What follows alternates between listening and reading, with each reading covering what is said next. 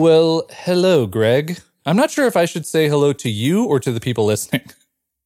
Well, I don't know. I guess we're kind of talking to each other, but there are people listening in. Well, hopefully. So maybe both. Yeah. Otherwise, it's just a really a cumbersome way for us to have a conversation. Yeah, because, by now we would have already been talking, but now we're worried about who's listening. Yeah. All right. So I'll jump into my very short intro and we'll kind of talk about kind of little life and business timeline stuff. My voice is Jason Zook. I will be one half of the Move the Needle podcast here. And my voice is Greg Hartle, the other half. Ooh, very exciting. I think, oh man, there's so many places we could go with this. But I almost feel like it would be fun to maybe not go through our full journey, like just, hey, where were you on this time in timeline? So I'll start with like just kind of my brief childhood. So grew up with a single mom, had a sister when I was 8, have had multiple father figures, never really like a stable father figure, but my mom instilled upon me so many great values on hard work and kind of pulling yourself up by the old proverbial bootstraps.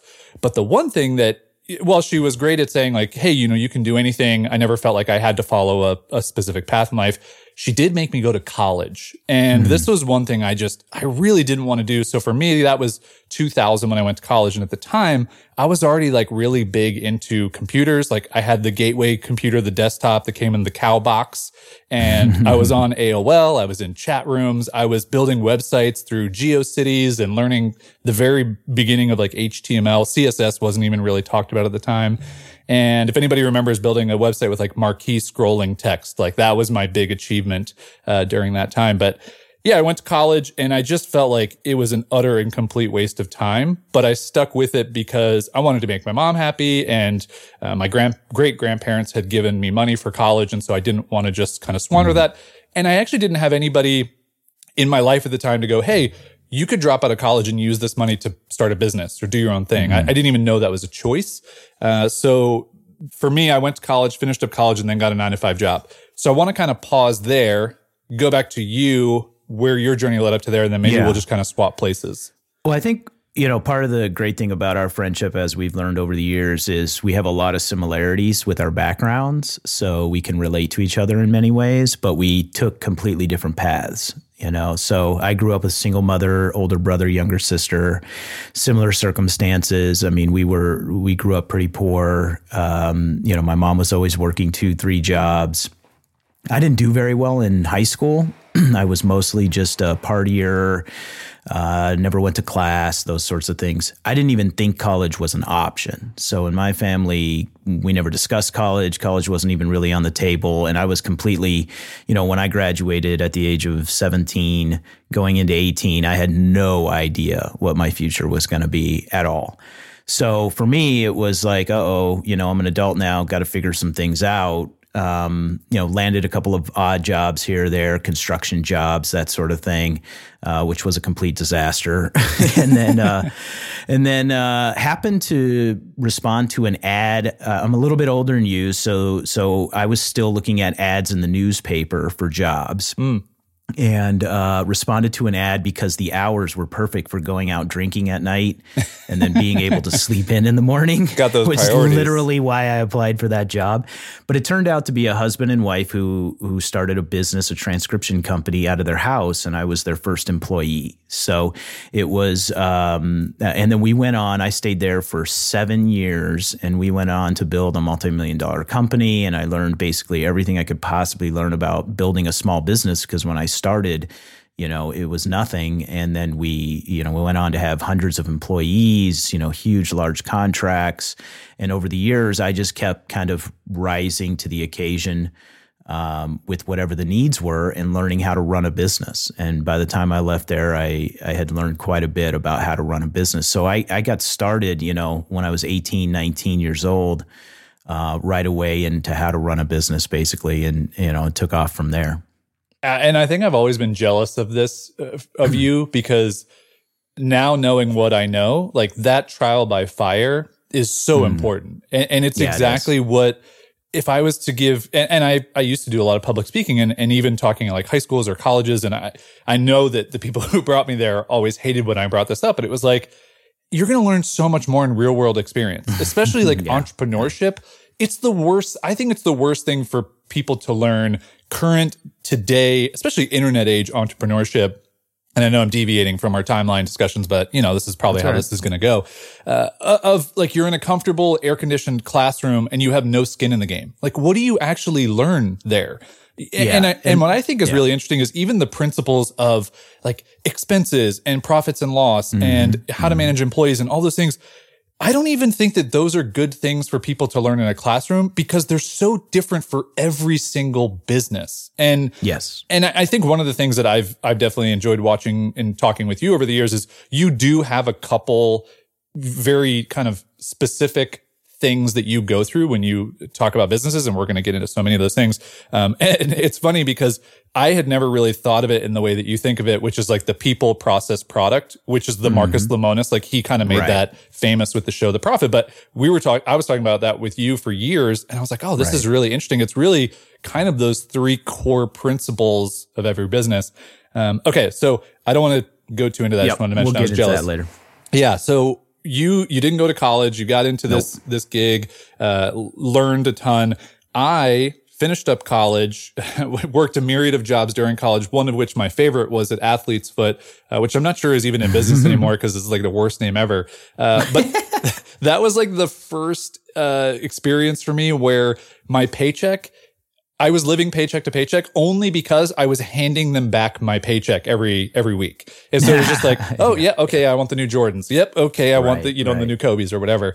And that was kind of the first thing for me where I was like, oh, you know what? Working like an hourly job or even 9 to 5, I don't think I'm going to make enough money to have the life that I want. And that was before I even had like any values or any of that stuff. It was just the kind of the seed was planted of, oh, this is interesting. Like I'm very capped at what I can get out of this.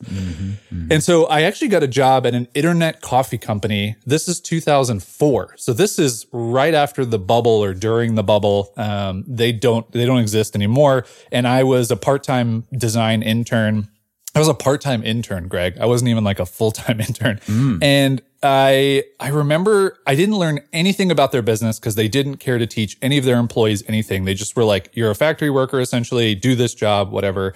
And it was really an eye-opening experience of, man, this is not fun. Like commuting, going to this job. I don't even feel like I'm actually a part of it. I'm just clocking in and doing work.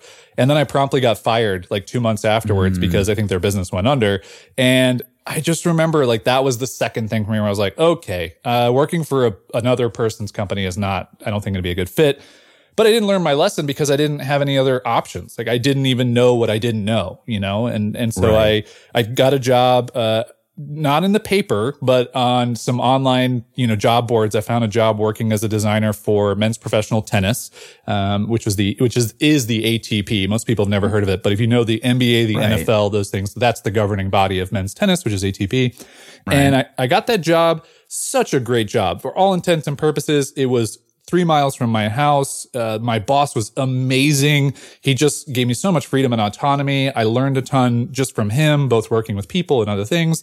The work was pretty cool. I was experimenting with using like Flash at the time and doing some animations and working on a website that got like 12 million views a month. And it was crazy. Like you break one thing and a lot of people find out. But luckily this is, 2005, 2006. So there's not a lot of ways they can get in touch with you, which is nice. Otherwise you'd be like blasted on social media. I remember some of the mistakes that I made looking back, like what a hilarious thing. But there was one point in my journey there where I'm sitting at my desk. Everything is beige. So like beige walls, beige cubicle, beige desktop, beige chair. It's all beige.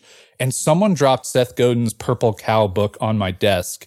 And that was like the third strike you're out for me. I was like 4 pages into that book going, why am I working here? What am I doing? This is not for me. And so I started my own design company with a friend, part-time. We worked kind of nights. We had no clients. We didn't know anybody, but we started to just keep telling friends and family about it. Eventually we got one client that I think my friend had known in college or something. And that led to them referring another person.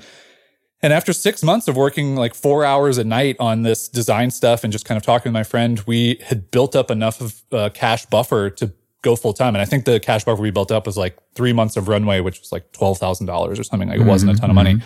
And we decided to go full time. And I I just had never been more charged up in my life. And I don't know if you remember any of the moments when you were working at that business when you were 19, because it's tough when you're 19 to have those moments, but to really think like, oh, I can control my future. I can actually put in time and get more rewards out of that time. Right, and that was really like where my entrepreneurial career kind of kicked off. Well, so that's the thing that I think is so fortunate about my life is I had two bosses, a husband and wife who kind of became parent figures for me. So obviously I was putting in a lot of work and I was doing a lot of things for them and I was working really hard at it and trying to be really good at it. And they saw that promise in me. So they started treating me somewhat like parent figures and really kind of took me under their wing and mentored me. So I feel fortunate that I had direct contact with somebody that was saying, I see potential in you. Let's figure out what we can do to help you realize that potential. So they were very accommodating to helping me become somebody and learn the ropes of this business, but also just how to navigate life. So, but when I was 19, I was starting to dig into goals, how to have values. I got into a lot of the Tony Robbins stuff, for example, and started to really kind of break down what my life was, what I cared about, where I wanted to go. And they helped guide me throughout that process. So for me, it was kind of just the opposite in that I knew I was going to be working on big projects. I knew that my time meant money. I knew that if I set values and then I set goals around those values and then I just started working on my habits, I could achieve things. So I started having quite a bit of success in multiple facets of my life. And the interesting thing is they just kind of took me along for that ride. But I do remember, there's always a couple key moments like you're describing the Seth Godin book. Mm-hmm. I had similar situations where I didn't really get an education growing up and I really was just kind of a street kid. I often referred to myself as kind of a street kid, just running the streets, So I didn't really have formalized experiences. So what they would do is they would bring me along in formalized experiences. So they would invite me to, for instance, like social parties at their house. And they would have famous people there or influential people there. And I would be having conversations with, say, like the mayor of Gilbert or something like that, and realizing like, I'm just as smart as this person. Like I'm just as talented as this person. Like I could actually be the mayor of this city, And I started having experiences like that where I was like, oh, well, they lived next door to a gentleman who started a pretty significant security company. And I'm having conversations with them and I'm like, oh, like I could do that. And so it was my first awareness that being poor didn't mean that you were dumb. Right. Like not going to school didn't mean that you were dumb. That's very possible. And we're discovering that now in much different ways where there's a lot of talented people out there that just don't have those formalized experiences. So that became like my awareness of like, oh, there's other opportunities here and I can be one of these people in this room just as much as they are. So that completely shifted who I was and who I became. And, I kind of went through this process of purging friendships that really weren't valuable to me and moving to a different area of town and, really like reshaping and reforming my entire future. So I feel incredibly fortunate that I had those experiences at 19, 20, 21, right in that little 3-year period where I became an entirely different human being. Almost overnight in those years. Did you feel like, and maybe even before that you were different, that you like looked at the world differently? Yeah, because I had always been super active and super competitive and super ambitious, but never in the ways that people around me wanted me to be. So I couldn't sit still in class. I didn't want to study these textbooks, but I was always like learning things and exploring things and making things and trying things. It just wasn't in a formalized classroom. It wasn't in a setting. I was just so disruptive, and to the sit down, shut up, and listen to the person in the front of the room situation. But it wasn't like I wasn't, trying things or learning things or exploring things. It was just I wanted to do it in the real world. Yeah. I wanted to be out learning with my hands and trying to build things and make things and break things and fix them.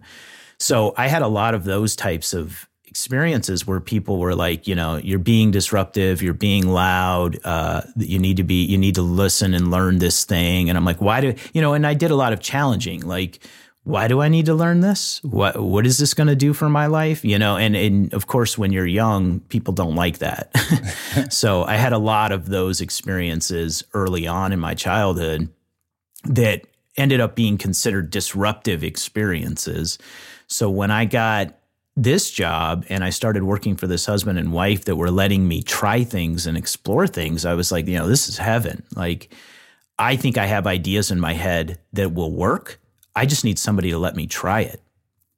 Yeah. And I think that's that little moment of like giving you the opportunity to do that is interesting. Like, I created that opportunity for myself, whereas that opportunity, you kind of created it for yourself, but you also had people that said like, hey, let's do something else. But the reason why I asked you if you always felt like you were different, because for as long as I can remember, I always felt different, but from a different perspective of you, where I just challenged like these ideals and norms similarly to you, but I never did anything with it. So I was kind of like a creative shut-in kid.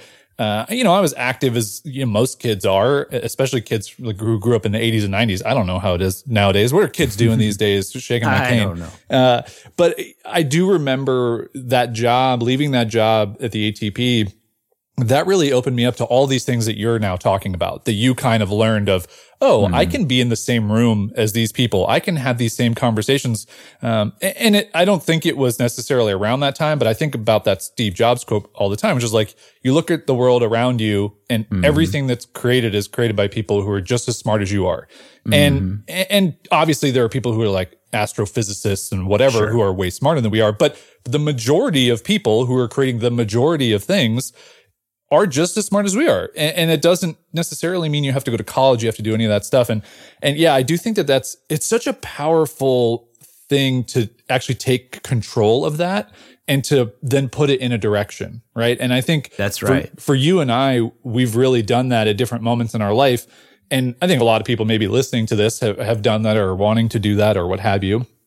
And that's like one of the biggest things that you just can't teach someone is having the initiative and the understanding of, okay, this is going to be different or this is going to be outside of what all of my friends are doing, but I feel like I have to do this or I have to put my energy toward this. Well, and that's what you learn through entrepreneurship is, you get to find out who you really are. And then you also learn that it's all on you, right? That paycheck's not going to necessarily be there. So you have to figure things out. So, and, when I had this job, which I would consider, I had other jobs, of course, before that, from age 16 to 19, but that was my first job where I kind of became a responsible adult. And they kept what was nice for me is they kept putting me in positions where I had to make decisions or they would ask me my opinion of decisions. And it was really important things that help me figure out how to navigate life, right? So they would be like, hey, we're considering getting a bank loan. We want you to come with us to the bank. So this was like, the first time I'm sitting down with bankers and they're talking about how you get a business loan and why they would give you one and how much they would give you and for what. And, I'm doing that at the age of 20 and I'm, taking this all in and understanding, okay, so these are options on the table that I didn't know existed before, or when we needed to move into a larger building, they would have me go with the real estate broker and them to look at different buildings. And then I would look over the leases, right? And they would be like, do you understand the difference between a gross lease and a triple net lease? And do you understand why that's important to the landlord or why that's important to the tenant? So I'm learning kind of a lot of, why I think I'm here with you now, which is all these very tactile things, about how things work and how they're run. And I, at the time, of course, I have no idea, now looking back 20 years later, I realize how important those experiences really were and how fortunate I was that I didn't have to wing it on those things, right? Like this was all on their backs, not on my back. I'm just along for the ride.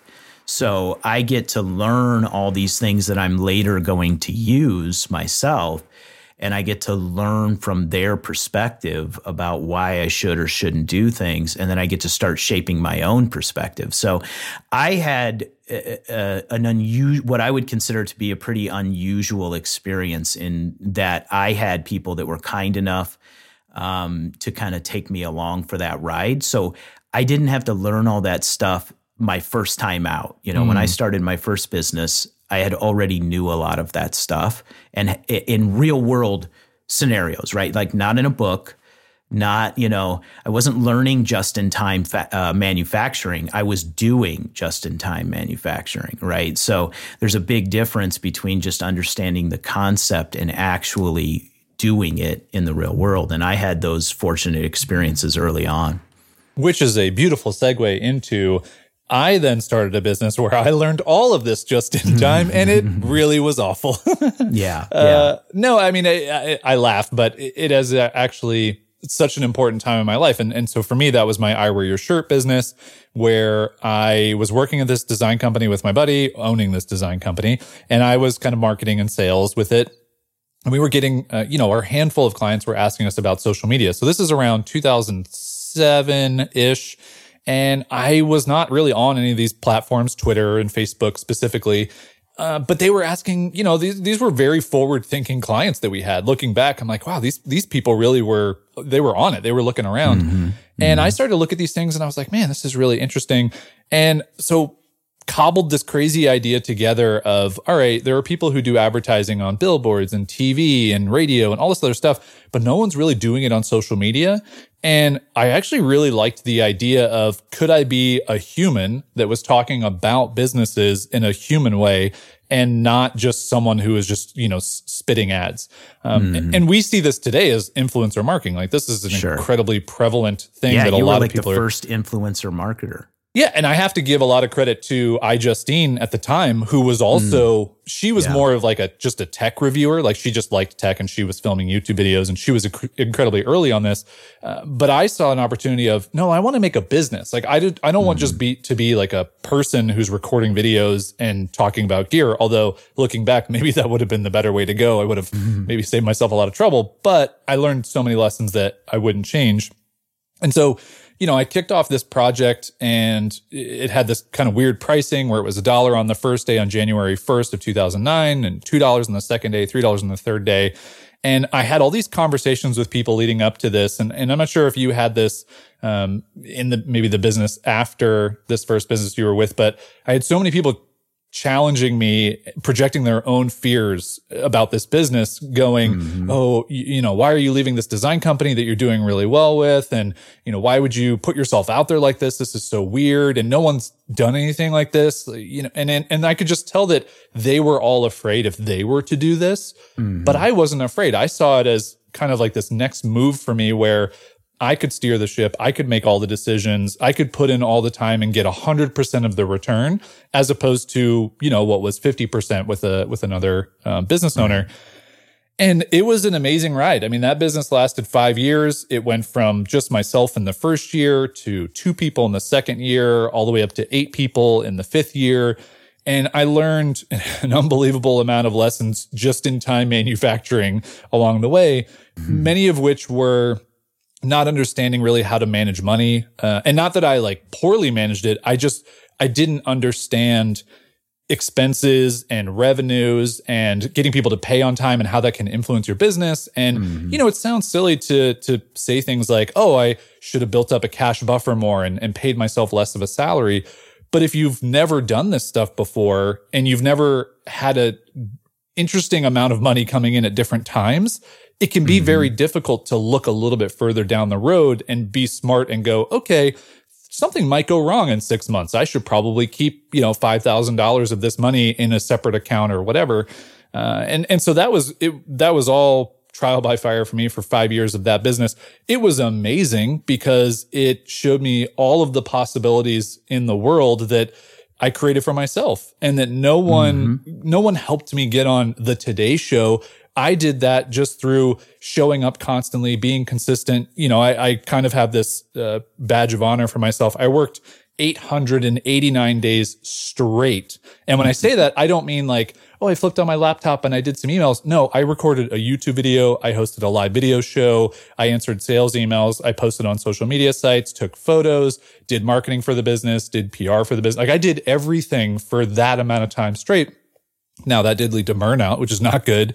But I will say that amount of time and effort that I put in, it's going to continue to reward me forever because of the consistency that I put in, the authenticity in the way that I showed up, and people that I still have relationships with, customers that still buy things from me from 2009, because I was just there and I was a real person. And so I learned, much like you, in just a very different way, that I was in control of all of these things. Like I could have the meetings with the bankers and I could have all of these decisions and I could go look at offices. And at one point I looked at getting funding and had an offer sheet for, valuing the iReassure business at $1 million business and getting some funding for it. And it didn't end up panning out, which is probably one of the best things that ever happened to me because I would probably still be in debt to that. But yeah, it was a crazy journey that I think really for me was all of the lessons I could have learned in entrepreneurship packed in 5 years. And I'll continue to learn, obviously, but really like some eye-opening experiences. Well, yeah. And that trial by fire, really threw you in the mix where I always like to put it where there's a big difference between knowing about something and knowing something, right? So when you read something, you're knowing about it. When you're doing something, you know it because you have to learn it. You have to actually, fix things and change things and rearrange things. So that gave you those experiences where you got to really know what it was like to do those things. And I think that's one of the biggest differences between you and I is, there's several things that we can relate to each other with, but there's also some pretty significant differences. And that's one of them, which is you love to experiment and you have no fear doing that. I don't either. I just don't have that creativity. I just don't. And so for me, a lot of my business life is about building assets, and it's about doing things that I think are going to build on, they're going to help me accomplish my personal goals rather than me exploring something creative that I've come up with. And I think that's a big difference between you and I. And that's kind of, how my career started. So I work at this transcription company. I learned the ropes about how to run a business, how to hire people, how to, do all the things you do in a business. And my boss always used to wanted me to read books, and I hated reading books. I could not stand the idea. I just always wanted to be active. I wanted to play sports. I wanted to be doing things. I wanted to be going places, and reading books seemed so boring to me. We definitely had that in common. I didn't read a nonfiction book until I was like 33. No joke. Yeah. So I had gone a really long time where he would bring me books and he would put them in my office. He would never say anything. He would never harp on me about it or anything, but he would just keep bringing me books. And they would literally just stack up in the corner, and I would just toss them on top of each other, and they were just stacking up, right? So eventually I decided to pull a book off there for some reason, and I decided to read it. And I read, I think it was The Greatest Salesman in the World or something like that. It's one of those little books by Og Mandino, I think was the author. A little tiny book, wasn't very long, and I read it and I was like, oh, this is kind of interesting. And so then I got into it, and then I threw myself into books suddenly. And I was just reading nonfiction books like crazy in my early 20s. Every book that you can imagine that people talk about now, all those popular sales books, management books, whatever it was, I was just devouring it. And that was really good for me because it gave me a new perspective on how to think about things. And I didn't understand the value in books is not the knowledge. It's mostly about how do you think about it, right? Now that you have that knowledge, what do you think about it? And that gave me a shift in perspective. And I remember one day my boss came in and he was like, I've been reading this book. I just finished it. And he's like, I really don't want to give this one to you, but I feel like you need to read it. So I took the book home and over the next 2 weeks, I read the book and I came back in and I said, yeah, that one you didn't want to give to me. And it was the book Rich Dad, Poor Dad by Robert Kiyosaki. And what was interesting about me reading that book is I read it right at the right time, which is a lot about reading books. It's if you read them at the right time for you, it's a completely different shift versus just, another book. And I read that book and I thought to myself, I don't think I'm cut out to be an employee. I've never been good at sitting there, listening to instruction and following the rules and all that. And I think I have it in me to do my own thing. And in reading that book, it solidified that for me. So that was, so that was when I was 22. And I said to myself, I got to try this on my own. I got to do my own thing.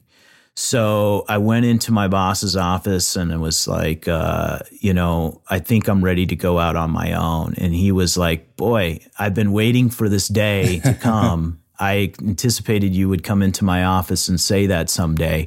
I just expected it to be 2 years ago. Yeah, that's really funny. Like, we have that in common because when I was at the ATP, my boss that I was, really close with for 3.5 years, when I finally came in and gave him my 2 weeks notice, he was like, I actually saw this coming like 2 years ago, but and it was really interesting that other people already saw that in us, but exactly. we didn't have either the knowledge, like you said, or even that spark or the idea. It's a lot of times it can be the idea too, because just quitting for the sake of quitting. But anyway, that's a really interesting little tie-in. Well, and that's exactly what happened to me, because when I went and I told him that, the very next question was, what are you going to do? Mm-hmm. And I was like, I have no idea. I don't have an idea. I don't know. And he said, well, I tell you what, why don't you research a couple of different businesses?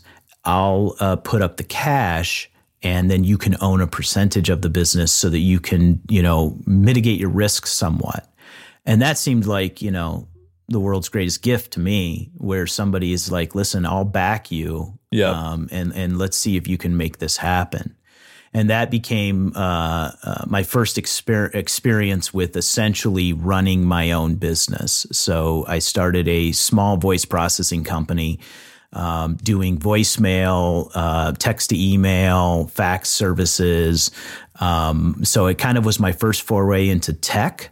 And then my first business, essentially, where I'm running the show, I'm making all the decisions, I'm getting all the customers and clients, and learning a whole different, swath of skills that I wasn't really doing a ton of before that. So for me, I didn't, again, like I start my first business and that's not even trial by fire, right? So yeah. I have some backing, I have some people that are supporting me in ways, but it was definitely, now you got to learn all these sets of skills, and now you got to figure out how to gain clients, and now you got to figure out when's the appropriate time to hire somebody, the first person, and all those sorts of things. So now I'm, well on my way. So my risk taking is not, I don't think, what people think it is, with me. Like, I don't believe in that concept of, jump off the cliff and build the parachute on the way down. I'm much more conservative about my business career than that. It's just that you do have to take a lot of chances and risks no matter what you're doing. It's just, for me, it was less about, I have this idea, I want to see if it'll work. It was more, I want to build the lifestyle I want to build business is a way to accomplish that. Where am I good in business, and who do I need with me for the ride who complements me? And that's, I think, a big difference between you and I. Yeah. And it's actually, I think, one of the things that, and we'll get to this part of the story, I think next is, or maybe close to it, is when I listened to your talk at Misfit, the conference in Fargo where we initially met, I saw in you kind of some of the uniqueness, especially because of the project that you were talking about, which was crazy and unique, and it was creative, and it was kind of, it was risky in a sense, but I saw in you the things that I was missing. So like the asset building businesses, just that like calculated way of thinking, not taking as much risk. Whereas I was the opposite. I wasn't even building the parachute on the way down. I was building the backpack to hold the parachute. Like I didn't even have oh yeah, parachute. Right. That's probably a good idea. I should probably put that in this bag. But I do want to touch on the books thing for a second, because we've never really talked about that idea specifically, but I think this is a really interesting topic, and I'm sure we could do a full episode on some of the books that were the biggest influences on us and maybe continue to be. But you and I both read books after we were already doing the thing. And I think that's a really interesting takeaway, in that a lot of people read the books before they do the thing, hoping the books will help them do the thing. And so while I did read Purple Cow and that was like the catalyst for me, I did not pick up another nonfiction book for like 7 years after that. And I didn't even read all of Purple Cow. I read like the first chapter and that was enough. I closed the book. I was probably also bored, but I was like, I got it. Like this was enough for me. But I didn't start reading other nonfiction books until I felt like, oh, this is a need that I want to fill in business or in something. I should probably read from someone else who's done this and to learn from them, as opposed to what I think so many people do. And it's not that there's anything wrong with this. I don't want to say that people are doing it wrong, but people read all these nonfiction books hoping that one of them is going to give them the answer or the blueprint or the roadmap. And unfortunately, in entrepreneurship and owning your own business, you have to build that yourself.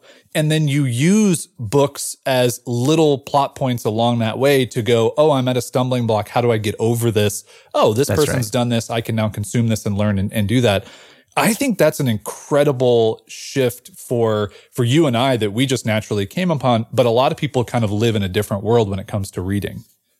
Yeah, no, I think that's 100% true. And that goes back to the thing I'm always talking about, the difference between knowing about and knowing, because I think you can get trapped in the knowing about, and you and I both know a lot of people that know about a lot of things, but they don't know those things because they haven't done those things. And they're trying to prepare themselves and they're trying to learn as much as they can, but there's no amount of preparation and no amount of learning that will replace the doing. And because of that, no book is going to be, the secret sauce for you. It's really, I've come to learn to utilize books for moments in time, just like you're describing, where it's like, I need to get a little bit better at how to sell over the phone. Is there a book that might give me some insight into that?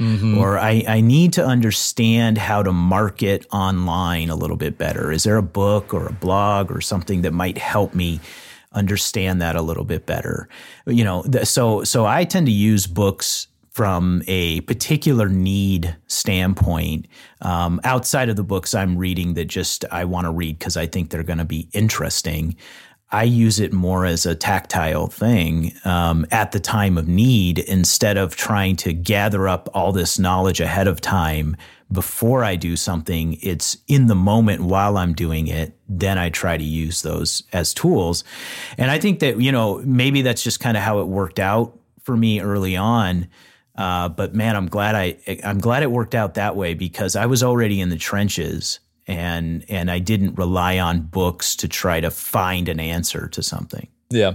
Yeah. And I do think that's also part of the mindset of an entrepreneur, like a true entrepreneur, someone who, not a wantrepreneur, as all of us have heard that phrase, is that the people who do the thing, they don't need permission or they don't need a specific blueprint or roadmap. Like they want some shortcuts. Sure. Like I don't want to have to learn how to do sales on the phone by myself over the course of 10 years. I'd rather, learn that quicker. But yeah, I think that mindset is very different. Okay. So I want to keep this going because I mean, we probably do have a lot of other timeline stuff to cover and, want to at least be somewhat courteous of people's ears as they listen to this.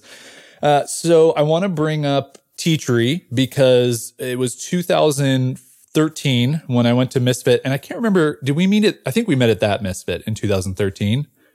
I don't remember which one. It was the first one. Yeah. I think it was the first one was. I think it was 2013. And so I met you there, but I also met a guy named Gerlando who I gave my talk. Gerlando came up to me afterwards and he was just like this quiet guy and really friendly and was just like, hey, like I really appreciate the stuff that you've done. And if you ever have any like other projects you want to work on, I'm a developer and maybe I can help out. And that conversation kind of stuck with me for a year until the next Misfit, where Gerlando, we kind of kept in touch just a little bit via email and whatnot, but we chatted at the next Misfit, and that was where Teachery was born. And it actually wasn't called Teachery at the time, but I had told him that during that previous year, my Irish shirt business had kind of closed down. I'd walked away from it. I was completely burnt out on that, and I was trying to figure out what I was going to do next. And through some serendipity, literally in an email with someone, they asked me like, hey, could you teach me how to get sponsorships? Like you clearly have done it. At the time, I'd gotten like 1,600 total sponsors through my Irish shirt business and a bunch of other things. So I had definitely learned some processes that I could repeat, but I didn't even know that at the time. Like they just felt second nature to me.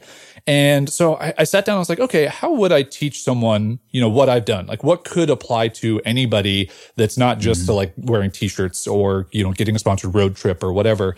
And so I kind of cobbled these ideas together in a Google Doc. And then I was trying to figure out, all right, how do I disseminate this information to another person, let alone many other people, if that's going to be a thing? And that's where I fell into just learning about online courses and going, oh, this is interesting. But this is 2013 to 14 of online courses. There were only a couple different platforms. One of which I remember was called Pathright, and it may still exist. But I remember I looked at it and it charged you by every student that signed up. So they basically said, we're going to penalize you for having a popular course. Like we're going to make more money people. As you make more money. Yeah. And I just remember that rubbing me the wrong way completely. Also because I was smart enough at the time to know it doesn't cost you any more resources to have another line in the database. Like that's a very simple thing. Like you guys are just gouging people for money. And so I emailed a guy that I knew who built WordPress sites. I think he'd helped me build another site. I was like, hey, I have this idea for an online course. I really quickly hopped in Photoshop. I gave myself like 2 hours to just design what I thought an online course could look like. And could you build this into a WordPress site? And maybe I could just give people access to that site as, this was my cobbled together version. And he did. It cost me $2,000 total. I was super happy with the outcome of it. I sent it to a couple friends afterwards. And when I sent it to them, I think you'll love this, and you may know this already, but I sent it to them and I said, hey, will you tell me how you feel about this sponsorship knowledge I'm trying to teach? Does it resonate? And to a T, every single person wrote back. I think it was about 10 people. And they all said, yeah, the information's great. What platform is this? This looks really cool. Can I use this to teach an online course? And that was a spark where I went, oh, I could actually do something more with just helping other people teach their thing. And so when I came back to Misfit that next year, I talked to Gerlando about building Teachery as a software. And this is what's known as SaaS in kind of this world, software as a service, that anybody could sign up for as a monthly fee. They could build their own courses, manage their own students. And from 2014 until even today, that business has existed. And I just thought that was kind of a funny aside that when we first met at Misfit was also when the seed was planted for Teachery, the side business, which is going to be a recurring thing we talk about on every episode as we move forward in this podcast outside of the About episode here.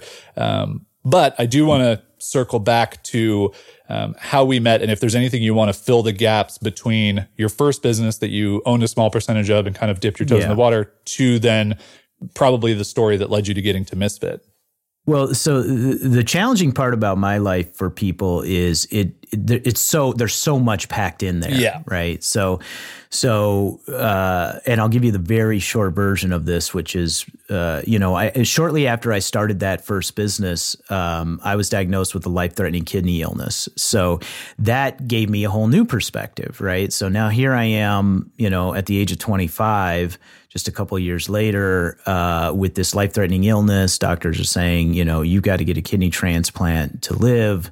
And now I'm learning all about the difference between being a solopreneur and building a business, right? Where there's people that do the work for you, or you're the only person to do the work. So I'm learning some tough lessons about, well, if I can't physically work, this thing can't go. Right. And there's a book called The Cash Flow Quadrant, actually written by Robert Kiyosaki, that helped me put this in perspective for myself, where he essentially says, there's 4 ways to make money. You can be an employee, you can be self-employed, which is basically what solopreneurs are. You can run a business, or you can be an investor. And he says, you want to be on the quadrant side of running businesses and being an investor.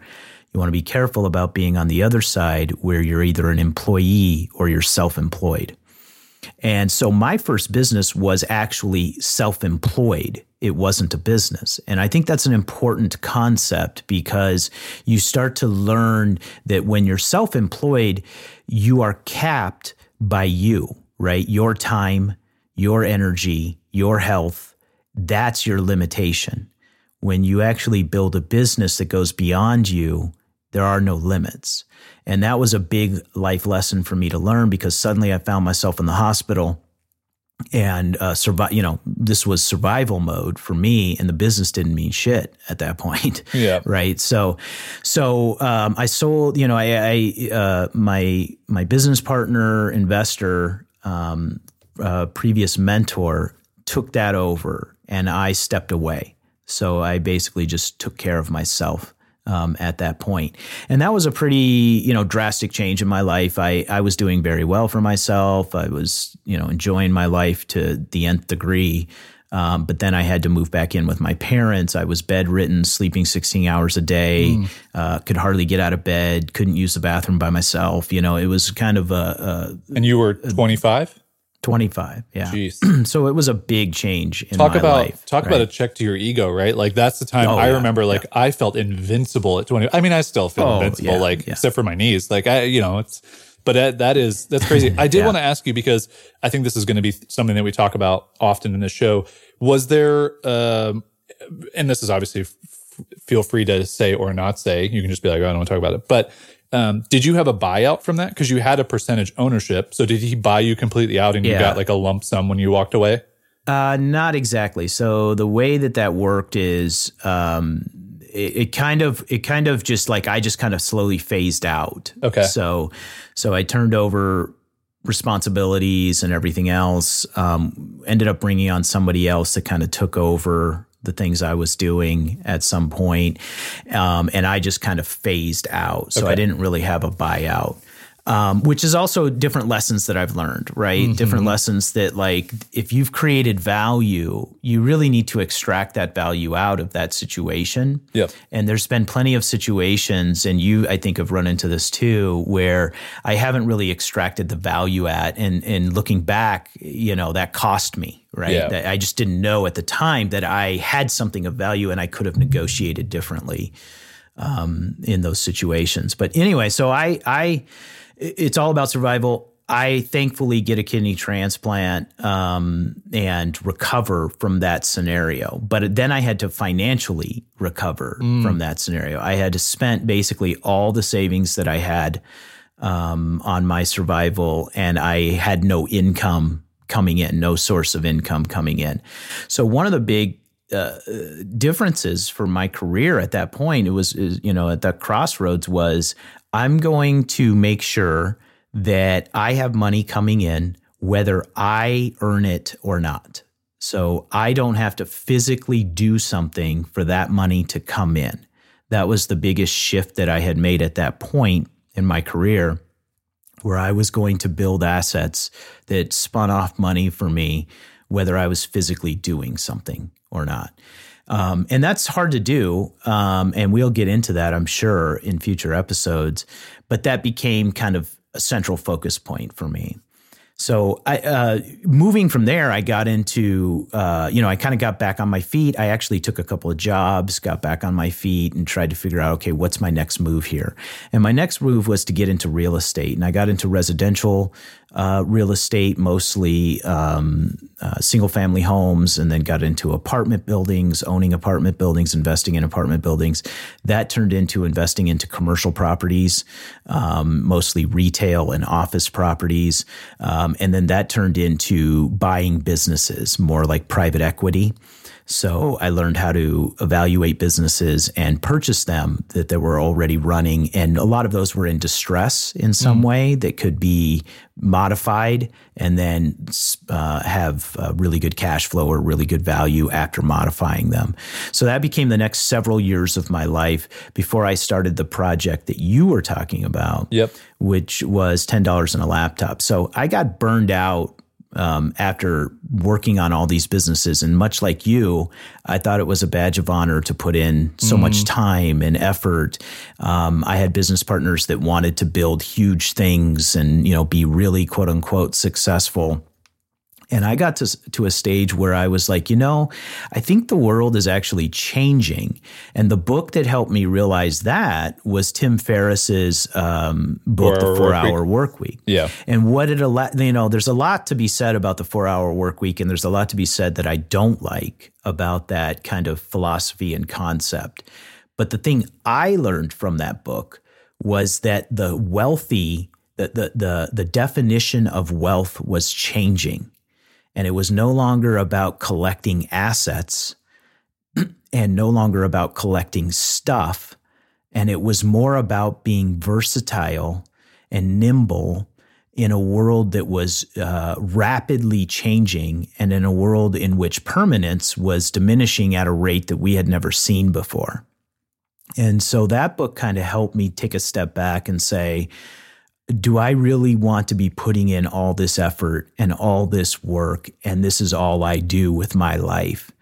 And so long story short, I ended up essentially, moving on from my a business that I had with 4 other partners, where we were building some pretty big assets. And instead, I took a little time off to think about what I was going to do next. And what that turned into was a project where I was going to travel around the country in the U.S., helping small business owners get their ideas off the ground.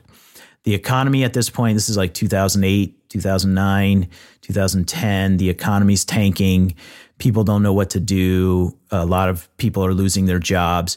I saw that as an opportunity for people. All the people who had an idea in their head and never took advantage of it, because they were in circumstances that were good enough that they didn't want to take those risks, right? They had a good enough paying job. They lived in a good enough area. The economy was good enough.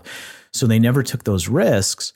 Well, now they have nothing to lose. Now they've lost their jobs. They've lost their homes, right? So I saw that instead of them panicking, I wanted them to think, don't panic about this. This is actually your opportunity.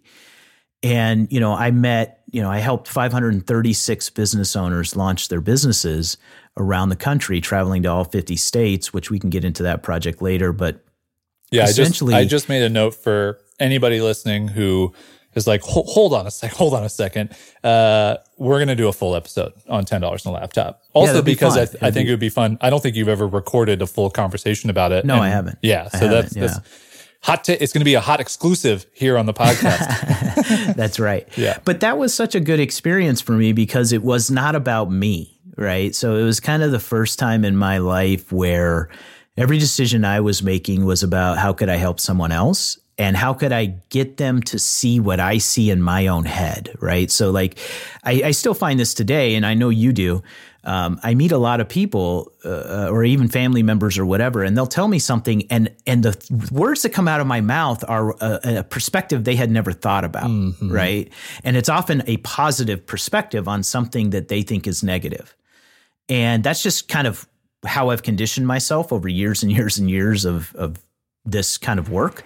And that's how it was when I was traveling around the country. I mean, I was meeting people in Moore, Oklahoma, or, Bellevue, Washington, or, places in West Virginia or Bellingham, Vermont, or, wherever. I'm traveling everywhere, right? And meeting all these people who are panicked. And I'm like, no, this is a gold mine. Like, you have a good idea. I wish I had that idea. I don't have that idea. You have it. I can show you how to get it started. And that became a super fun project, which led me to speaking at the Misfit conference where you and I first met in person. So that kind of catches us up to that point. Yeah, oh man. Well, so like I said, we're going to do a full episode on $10 on a laptop because we didn't even talk about the $10 on a laptop part of it. No, like that, we didn't. There's so much there. So everyone can look forward to that. Again, I mean, there's so many stories I think we'll get into, which is actually really fun for me because we've had these conversations for years now since that MisfitCon. And I don't know what your experience was there. I think it would be fun to dive into this before maybe we kind of shut this about episode down and move on. Sure. I listened to your story and I think you spoke before I did. I can't remember. It doesn't really matter. No, I spoke last. I was the very last person to go. Okay. So I remember listening to your story and just thinking to myself, like, are we related? Like, are we brothers from another mother? Like, is there an alternate dimension where we grew up together some way? And because there's so many similarities. There's so many ways that we look at the world. There's so many things that we just like have the same perspective on. There's places where we obviously differ. Sure. But I think that at the end of that, and like many people are like, oh, I just have to go up and say hello to this person. But for me, I was like, oh no, I have to go up and like befriend this person because Caroline tells me all the time, who's my wife, who we'll probably hear talk about, in this show a bunch. She just tells me all the time. She's like, you're such a unique person. Like it's very rare to find someone who can relate to you. And when I heard your story and then went up to you afterwards, I mean, I felt almost like I was like, all right, man, that was a great talk. Now you have to be in my life, and it was a weird thing as another person to see someone else that you're like, oh my gosh, like we just have so much in common. And also it was very relatable. Like at the end of your story, it wasn't, oh, and now I'm a billionaire and I live on an island with a yacht. And, I just come out like every, 3 times a year. I leave that existence.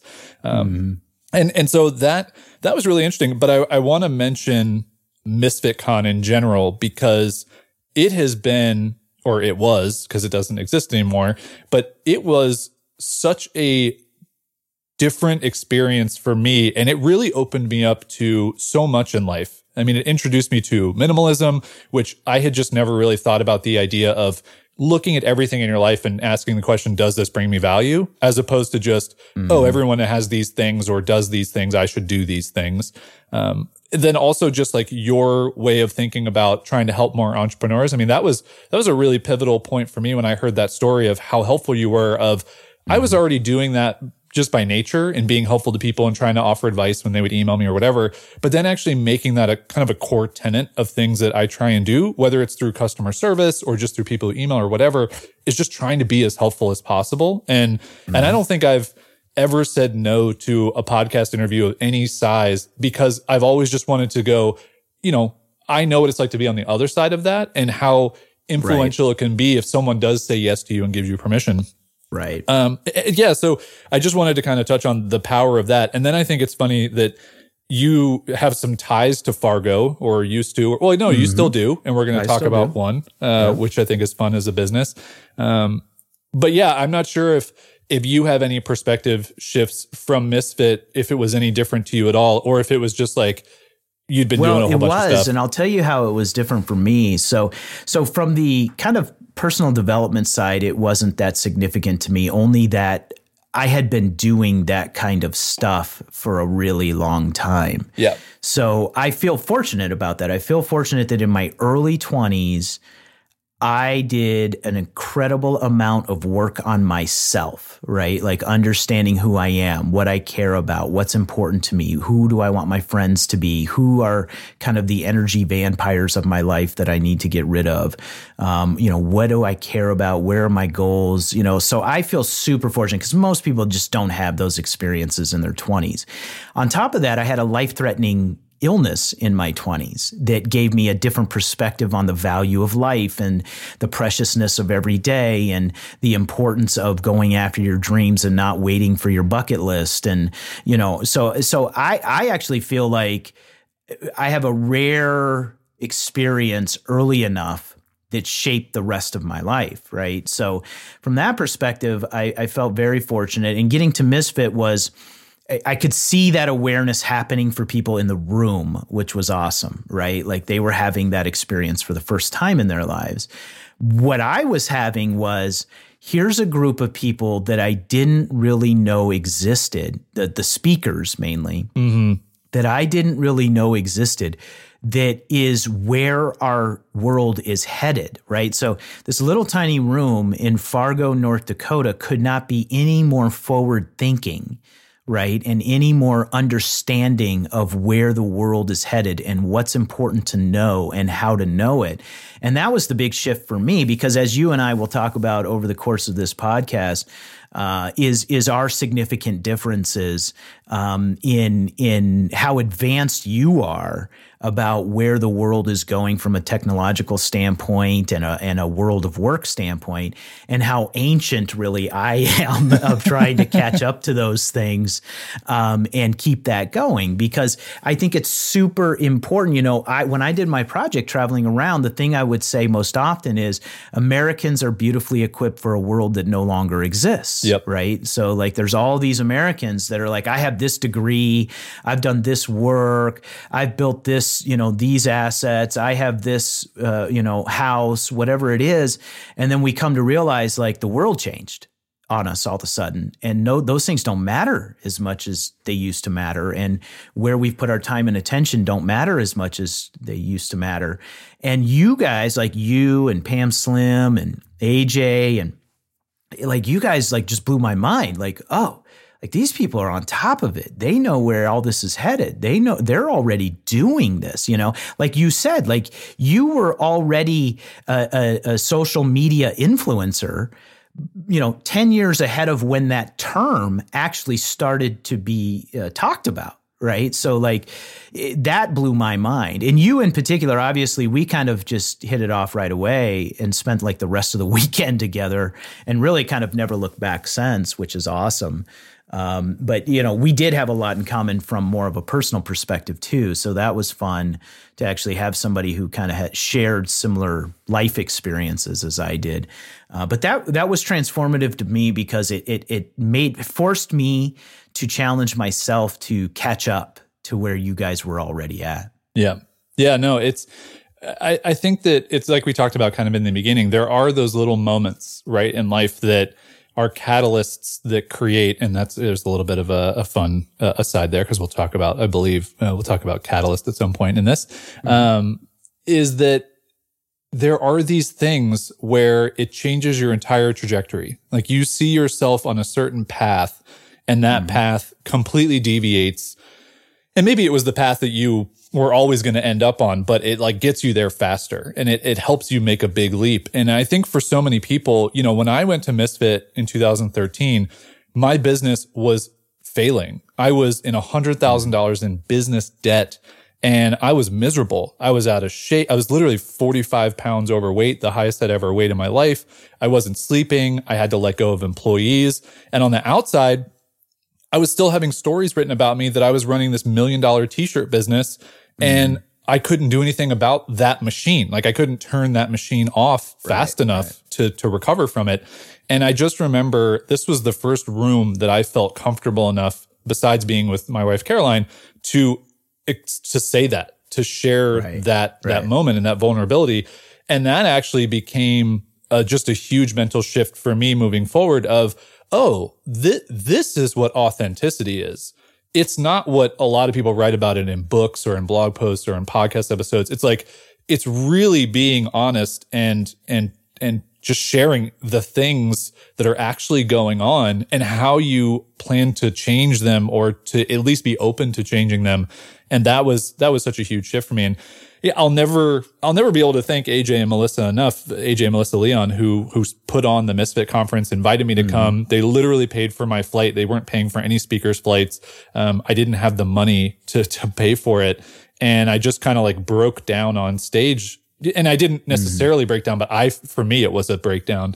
Well, you were just talking like a normal conversation from stage. You're just like, this is how it is. And this is what I'm going through. What's funny about that is that you're one of the few people who's seen me talk at different times.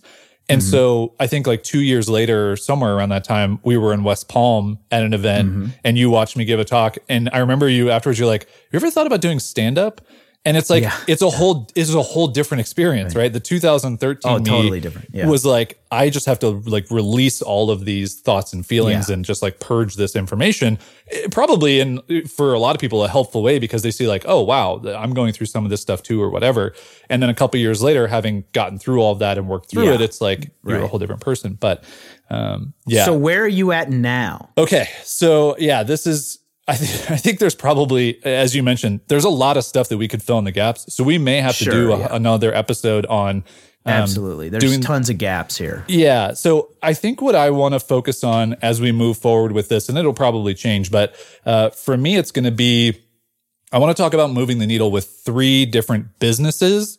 And then I think we want to talk about moving the needle in life and how we're kind of doing that. Right. So for me, I want to talk about Wandering Aimfully. So Wandering Aimfully is a business that I co-run with my wife. And it has evolved from this project that I started in 2015 called Buy My Future. And I don't know how much, I mean, I guess I can quickly go over that idea because it kind of leads into it. So in 2015, I was sitting on, I think 8 online courses at the time that I had created, this Teachery software platform. I had a couple different other software ideas, and I just felt like I was constantly selling all of the things, and it was too much. I just didn't want to be always doing marketing and selling. And I decided, okay, what if I just packaged everything together in this idea? But then the twist was not, let's just create a bundle of things. Let's just say anything I get in the future, you would also get. So that was kind of the hook for people to buy. And actually what I found, I went old school. You would be proud of me. I think you know that I did this, but I had 49 phone calls with people on my email list or people that were kind of following along as I was building this project publicly, or existing customers. And I told them about the idea, and then I just listened. And a lot of them repeated back phrases and words to me that I would then use on the sales page, which was really helpful just to hear how they thought about this idea. But the thing that I heard probably over 50 to 60% of the calls that I had with people were that they were all asking for a community. They were like, oh, this is cool, but I hope I can talk to the other people who buy this, because this is such a unique thing that I think I'm going to have like alignment with these other people. And I was like, oh, hadn't really thought about that. That could be interesting. So why that's important is that Buy My Future was sold 3 times, I think, 2 times. Then it changed to Buy Our Future. So Caroline and I combined all of our stuff, which is dangerous in an entrepreneurial relationship, but it works for us. And then in 2018, we decided to go one step further, and she had her Made Vibrant business. I had my kind of Jason Does Stuff business where all of my things were, and we combined them because I really wanted something that was more of a meaningful thing for people to get behind. And Caroline already had that with Made Vibrant, but we came together and came up with Wandering Aimfully, in the idea that we're always experimenting, we're always doing things, but we're also, like you mentioned, like we're forward thinking. Like we see now a couple steps down the road, and in some ways that's helpful. In some ways it's not, because it can be difficult to sell something that people can't quite wrap their head around. It's also some positioning stuff, which we'll talk about. But the idea is that Wandering Aimfully is that Buy My Future, that initial product, with all the other things we built over the years and this community. And now we're really learning a year after launching that, what works, what doesn't, what's the positioning of this, who really is the ideal customer. Because like anything with, especially like an online membership community product, you have to speak directly to a customer. You can't just go it's for solopreneurs. It doesn't work. It doesn't attract enough people, and it doesn't make them feel like it's enough for them. So Wandering Aimfully is the main focus. And I think when we in the first episode, we'll kind of go through more of like the numbers and stuff from that. Sure. So Teachery, going to definitely talk about that. I mentioned a little bit of the story of that. Mm-hmm. So Teachery's been around now for 5 years almost, which is kind of cool. I've never once spent any time marketing or promoting it ever. And it's grown to, I think it's like $6,500 in monthly recurring revenue, which is not a lot of money, but it's a good amount of money for never promoting something. That's just been on word of mouth. So we're going to talk more about how we're shifting that.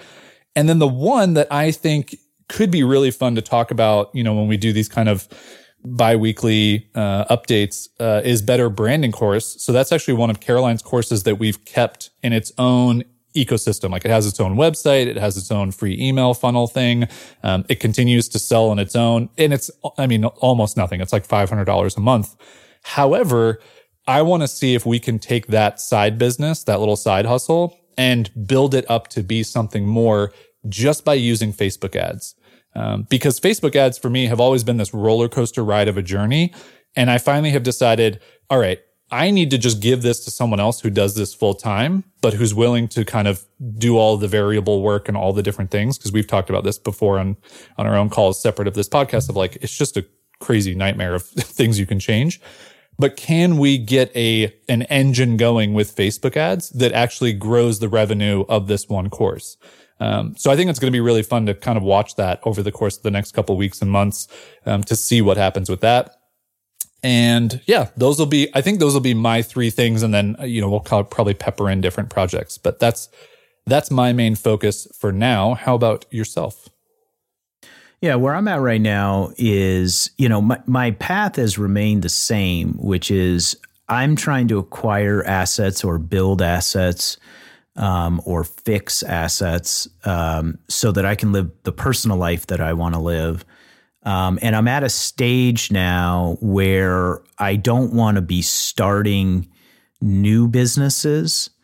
I want to be building things that don't require all that kind of startup effort. So I'm more in a teaching phase now of my life, I believe. Finally, for the first time, I feel comfortable helping other people with the lessons that I've learned outside of my consulting. So I would say my number one thing is consulting right now, but I want to get away from that at some point. But basically, I have a business called 3 Times Great. That's my consulting agency. And the purpose of that is to help people move from the quadrant of self-employed to the quadrant of owning a business. These are mainly service professionals offline. So you can think of any service professional, whether that's a doctor, like a physician that owns a private practice, or that's a, house cleaner, janitorial service, landscapers, all those types of businesses. I have a lot of experience with those businesses, and a lot of experience on the business side, the operational side, or the marketing and growth side on what to do with those businesses so that it gets them out of the routine where they're the only person making money in their business and they're struggling to survive. So what I want to do is transition from doing the consulting I'm doing to actually having courses that teach that material to them. So my big transition over the next couple of years is to move out of the one-on-one consulting I'm doing to do one-to-many teaching, mainly through online courses and guides that can do that are very niche specific to those industries. Secondly, from there, I really want to get more heavily involved in real estate projects, in particular with office space or other big commercial projects. So we're going through an interesting transition in the marketplace with retail space because so much is moving online. And I'm curious to see where that's going to head in terms of those investments. So, I want to talk a lot about my experience with real estate and how I utilize it as an investment vehicle.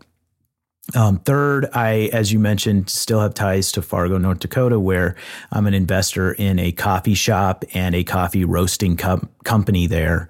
I want to see that continue to grow, where mainly on the roasting side, where our coffee is served by other coffee shops and where our coffee is in restaurants and so forth, and really try to make a name for ourselves in the Midwest.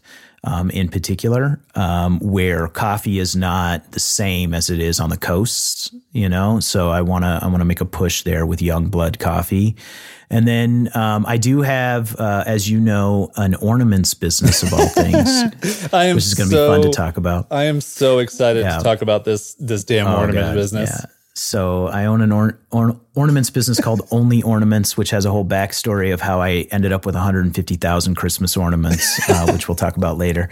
But I'm trying to build that business mostly for my parents, so that they have something to do now that they're in retirement, and they have a way to continue to make money that doesn't just come from Social Security. That gives them some flexibility, and an ability to have spending money and things of that nature. But nonetheless, it's a fun business to work on from my perspective, and just like creativity and, figuring the whole thing out. And obviously it's so bizarre, which I always love getting in the mix of incredibly bizarre things. But those are the things, it's mostly about teaching and investing now, for me. And we can obviously dive into the specifics as we go forward. Yeah, so I think that's a really good. Oh man, I want to talk about Only Ornaments so badly. We'll save that as a cliffhanger along with $10 in a laptop. Sure. It's really funny because I foresee that people tuning into this show, might hear about it from me and go, "Oh, Jason's going to be the guy with the crazy ideas." You have just as many crazy creative ideas as I do. It's just that the stories haven't been told. They've just been kind of like that's true, kept quiet. So, And I do think that's also one of the things that's really exciting for me, and why we decided to do this podcast is that as much as you have kind of the, I don't mean this in any offense, and I don't think you would take this way, like the boring business stuff. Yeah. So like business, real estate is not sexy in a lot of different people's minds. But then you also have this 150,000 ornament business that is just hilarious. So there's such an interesting dichotomy between the things that you're involved in. And I think that's why it's going to be so fun to talk about. And it's why for years we've had these phone calls that have eventually led to us talking about making this show. So as the kind of quasi producer here, to kind of lead people into what's next. So the idea for the episodes moving forward, and this is just kind of, I think we're actually going to build the parachute on the way down with this show a little bit. Yeah, is that we want to touch on these different businesses that we're working on, what's moving the needle with them. And that can be up or down. And what are the things we're doing? What are the things we're learning? And I'm actually kind of seeing in between those updates, we can really talk about some of the individual businesses that we've worked on, some of which will have, I think, some really good parallels to each other. And then just some ideas on, I think it would be really interesting to explore, again, these different quadrants, because we've lived in all of these different quadrants. And I think I still live kind of in the, left side, if you will. You're living more in the right side, although you are kind of tied to the left side of like the solopreneur. A little too much on the left side myself. Same with me. And I do think it's going to be interesting, even if these calls also help us move in the direction we want to go, because now we have kind of a public accountability motivation where you have your own self-motivation. But when you do a project like this, and even if it's just a podcast between friends, it does give you a spark that you don't get sitting at your laptop at your desk to hunker down and work on stuff. That's why I was so intrigued about doing this podcast, because you and I, the impetus for this was as we talk, maybe once a month, once every month and a half, and we kind of catch up on what's been going on. But the catch up is not just like, oh, what's going on? It's more like, I'm trying this specific thing. Yep. Here's what I'm trying to accomplish with it. And it's either moving the needle or it's not moving the needle, getting you closer to where you're trying to go. And then, of course, given our nature of our backgrounds, we often have thoughts on that for each other, like, oh, yeah, that's a good idea. I should try that, So a lot of what we end up kind of catching up on in life turns into like almost a strategy session for each other on various things that kind of trigger us to then go try something else or try something slightly different. And it's very tactical things, right? We get off at least for me, I get off the calls and I'm like, you know what? I got to build a course that does this, or I got to think about how I'm going to strategically market that a little bit differently, like you do with Wandering Aimfully or something, So this podcast kind of forces our hand at it instead of being just kind of a casual when we happen to pick up the phone and talk to each other. I think this will at least help me, I know, push these things forward a lot quicker in the directions I want to go, because our calls end up being so valuable, but they're not intentional, and this puts some intentionality behind it for sure. Yeah. Cool. All right. Well, I think that's a good place to wrap up the About episode here. And if we kept your attention, dear listener, all the way to this point, then yes, I think you're going to like this show. If not, then obviously you've already figured out it's not for you. But yeah, these next few weeks, we really are going to be building that parachute on the way down, kind of feeling things out. If you ever have feedback for us, I think I check my email a lot more than you check your email. So we'll have people email me just hello@jasondoesstuff.com. If you have thoughts, ideas, questions, I know listening to a podcast can be very ephemeral these days. So, but I do, even with my other show that I have with my wife, having that conversation with people who listen and learning what they like and what helps them, I think is going to be interesting. So if you heard some nuggets in this and you're listening this far in and you just have some ideas or thoughts or things you want to send through, open line of communication to email me, hello@jasondoesstuff.com, send those ideas through. And then otherwise, you do the stuff on iTunes and all the other things, subscribe and leave a rating and review, hard sell on that stuff. But it really does help us. I mean, especially with a new show, it is helpful to get ratings and reviews early on. So do those things. And I think that's it. All righty. On to the next one.